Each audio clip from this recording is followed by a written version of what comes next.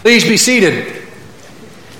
Well, it is good to be here in Amarillo, Texas. I know that the temperature is not quite what it is in Houston as it is in Amarillo. I know that the countryside looks a little bit different than it does in the city of Houston. I found great comfort when I was flying in yesterday, knowing that if something went terribly wrong with the landing gear, that we had a safe landing just about anywhere.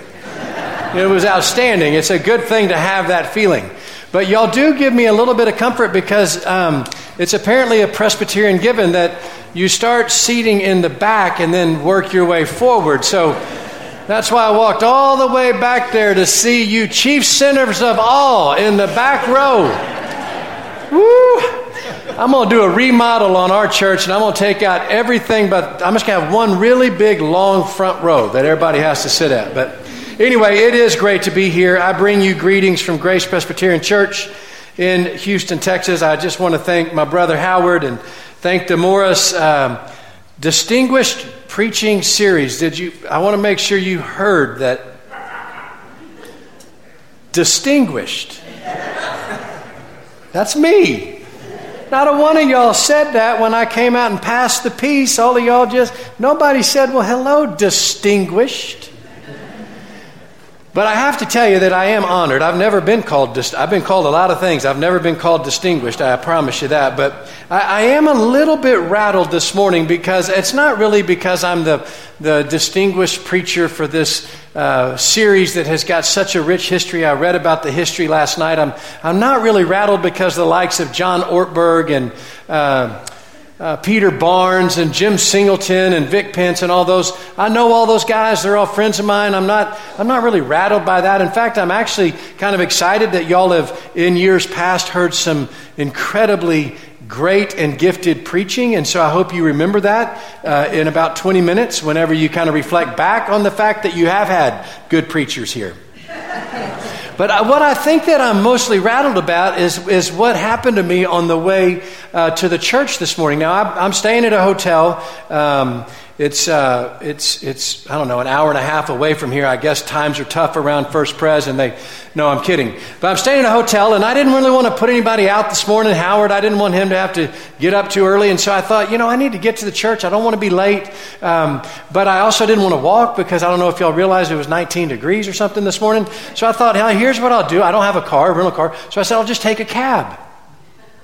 I thought that would be it sounds like a no-brainer to me. I think this is how we can travel. And so I said, I'll take a cab. And so I asked the front desk to help me with it last night. Got a cab. The cab meets me out front. I think it's like Polk and 8th or something. And so I go out front. Sure enough, there's the cab. And we drive. I mean, it's not that far from the nothing's that far in Amarillo, but it's not that far from the hotel to the church. But we're a couple of blocks, and I see a building that I wanted to ask the cab driver about. And so I leaned over from the back seat, and I just tapped the cab driver on the shoulder because I was going to ask him a question about the building. Now, that seems completely innocent to me, right? Well, right after I tapped him on the shoulder, he screams bloody murder. He floors the cab. He swerves over and pops the curb on the left side. Then he shoots back across the right side, and he stops literally within inches of a plate glass window at one of the buildings. I don't know what it was, but right in front of this plate glass window. And then we just sit there.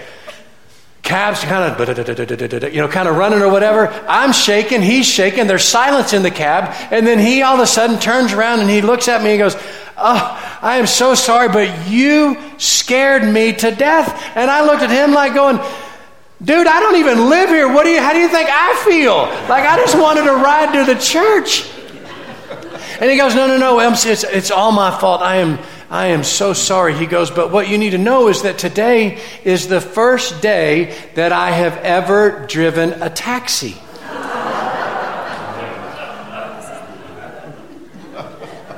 And I said, "Well, I'm sorry. I'm sorry that I didn't know asking you a question could be such an issue." He goes, No, really, I need to apologize because, like I said, today's the first day that I have ever driven a taxi. He said, "For the past 25 years, I have been driving a hearse." I'm just telling you what I woke up to in Amarillo. But isn't it amazing? Isn't it amazing how a change in scenery can affect our behavior. Hold on to that. Open up your Bibles, Acts chapter 1. Acts chapter 1, and I'll read the first 8 verses. So listen now to the word of God. In my former book, Theophilus, I wrote about all that Jesus began to do and to teach, until the day he was taken up to heaven, after giving instructions through the Holy Spirit to the apostles he had chosen. After his suffering, he presented himself to them and gave many convincing proofs that he was alive. He appeared to them over a period of 40 days and spoke about the kingdom of God. On one occasion, while he was eating with them, he gave them this command: "Do not leave Jerusalem, but wait for the gift my Father promised, which you have heard me speak about. For John baptized with water, but in a few days you will be baptized by the Holy Spirit." And then they gathered around him and they asked him, "Lord, are you at this time going to restore the kingdom to Israel?"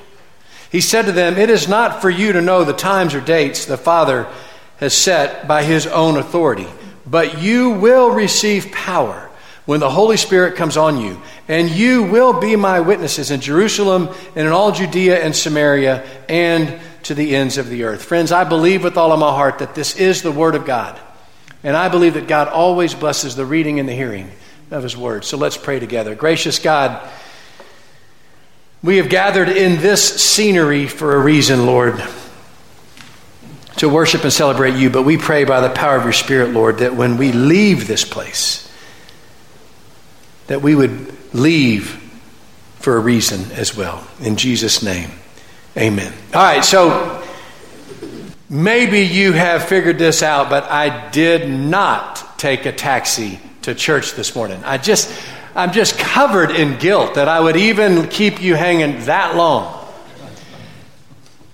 But there is some truth to the reality that a change in scenery can affect our behavior. Because my hunch is many of you here this morning, this is what you do on a Sunday morning. You come to church. It's Sunday. I put on my good clothes. I put on whatever it is I would wear. I walk in the doors. I sit in my pew. If anybody else is in my pew, I tell them to get out of my pew and find their own pew. That's what we do in the life of the church. It's Sunday. So we come to church on Sunday. Sunday is church day. And then we leave and we go about our business until next Sunday.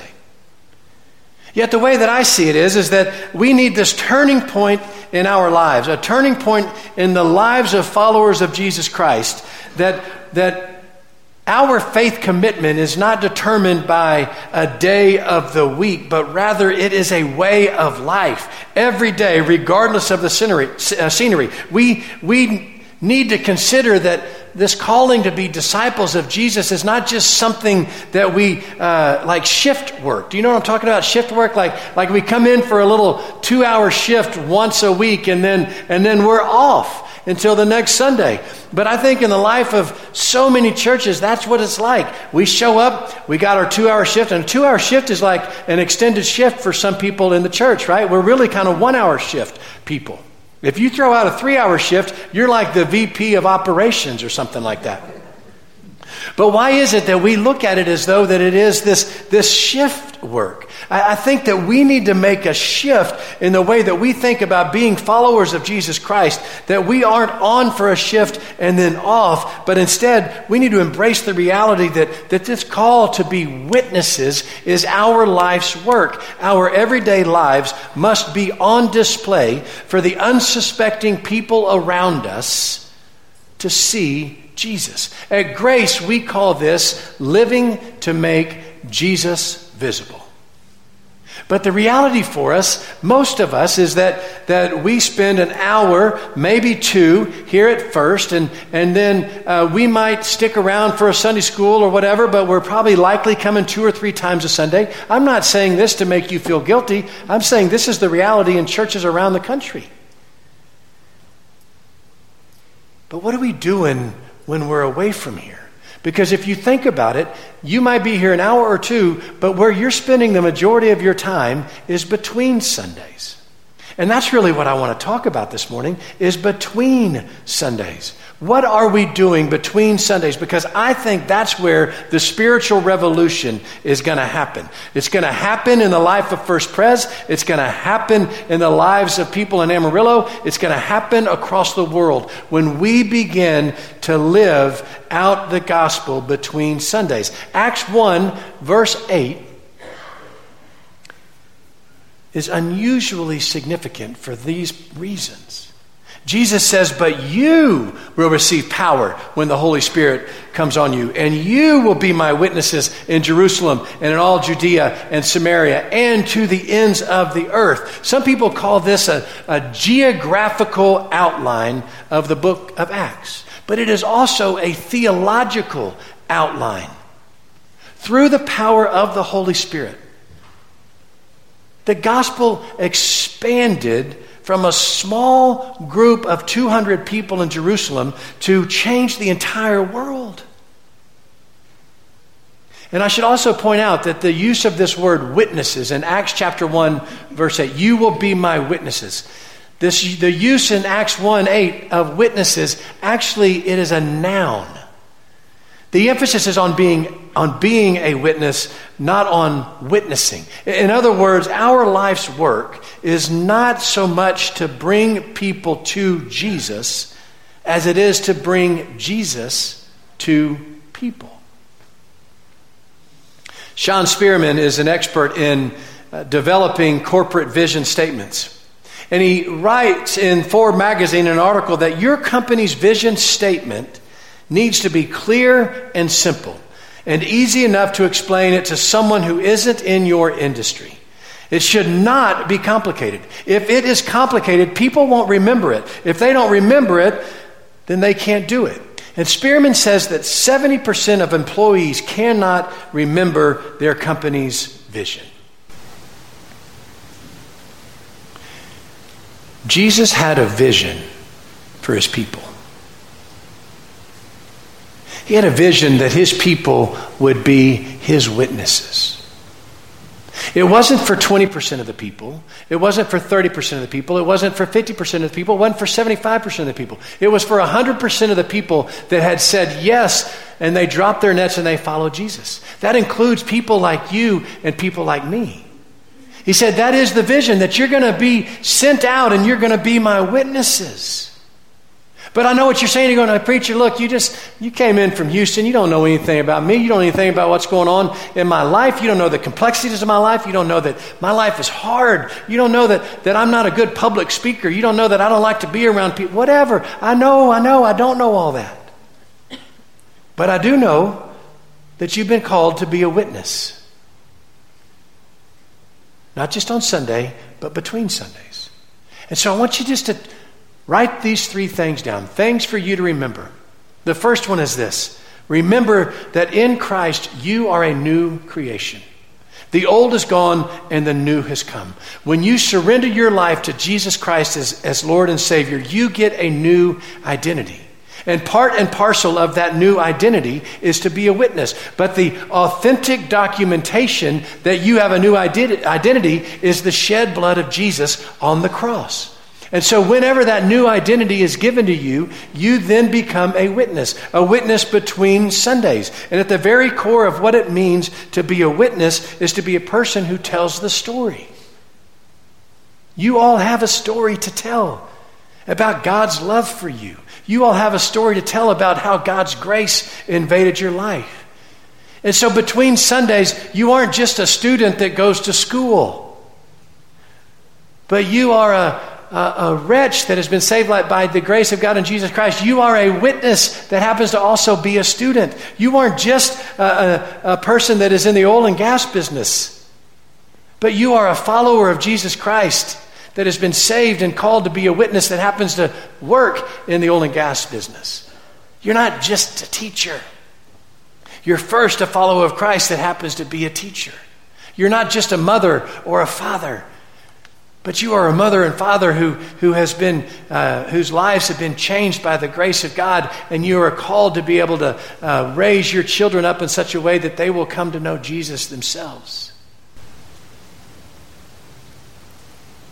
You're a follower of Jesus between Sundays. And so between Sundays, you're able to go to those people that are going through a difficult time and say, you know what, I too have been going through a difficult time. But it's the good news of Jesus that has transformed my bad news. That you're able to look at somebody and go, I can't tell you everything about this, but I can tell you what he did in my life. And what he did in my life was he gave me hope when I was hopeless.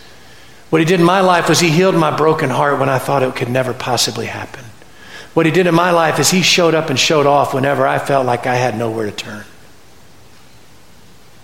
That's what you and I have been called to do as witnesses between Sundays. And it's all the result of a new identity that was given to us in Christ. So the second thing I want you to remember is that you do not have to go about this alone, but instead you have been promised, you have been given the protection and the power of the Holy Spirit. We are not called as a church to protect the witness. We are called as a church to go out with courage and boldness to be a witness under the protection and the power of the Holy Spirit. This is not shift work. This is not something that we are on and off again. This is what we do every day of our lives. And so we are going to be the conduits for bringing about a spiritual revolution in the life of this church, in the life of Amarillo, in the life of the world. It's just consider for a moment the great wisdom of the great theologian Dr. Seuss. Perhaps he was a distinguished preacher here one day. I don't know. But particularly Dr. Seuss's story about Horton the elephant. Horton is an elephant who meant what he said and said what he meant, and elephant's faithful 100%. But Horton had a friend named Maisie who was a lazy bird who was tired and bored. Maisie had been sitting on her egg all day after day. It was work. She hated it. She would much rather play. And Maisie thought, if I could find someone to stay on my nest, I could fly away and I could be free. When it comes to being a witness between Sundays, it seems to me that you've got two options before you as you leave this place and enter into that change of scenery. You can be like Maisie and you can be lazy and tired and bored and living a life that longs for someone to do your work for you. Or you could be like Horton and live faithfully as you strive to mean what you say and say what you mean. But never forget that you live and witness under the protection and the power of the Holy Spirit. And so finally, I want you to remember this, that it's about people, not programs. If churches are good at anything, they are good at creating and maintaining programs. In the life of Grace, I can remember when I got there, we had 200 plus programs. Are you kidding me? Now listen, I am not against programs in and of themselves, but we cannot forget that part and parcel of being a witness is about people. And so where it happens is whenever we begin to realize that what we do between Sundays is about being a people that have been transformed by the grace of God in Jesus Christ, and we begin to invest in people with that same gospel. Consider it this way. First Pres can either be a cruise ship or a battleship. On a cruise ship, all of the energy is spent on creating and presenting all these different opportunities for the guest so that they might enjoy themselves and enjoy what it's all about. But on a battleship, everyone on board shares a specific mission, and all are focused on implementing and accomplishing that purpose. My hope for the life of the church, not just First Pres Amarillo, but the life of any church. My hope is that we will be a battleship. That together we will be propelled by the good news of the gospel. That together we will live intentionally between Sundays. That by participating in making disciples, that we will be compelled to tell the story of God's amazing grace in our lives. Listen, it's like this. Imagine if you had a singing frog. You would be the hit of every party. If you were standing around and you were going, like, what's that noise? Oh, well, let me just tell you what it is. Come over here. You're not going to believe it. And then you pull this frog out and they start singing, "Guide me, O thy great Jehovah." If you had a singing frog, how in the world could you keep that a secret? The gospel How in the world could you keep that a secret? Are you ready to be a witness?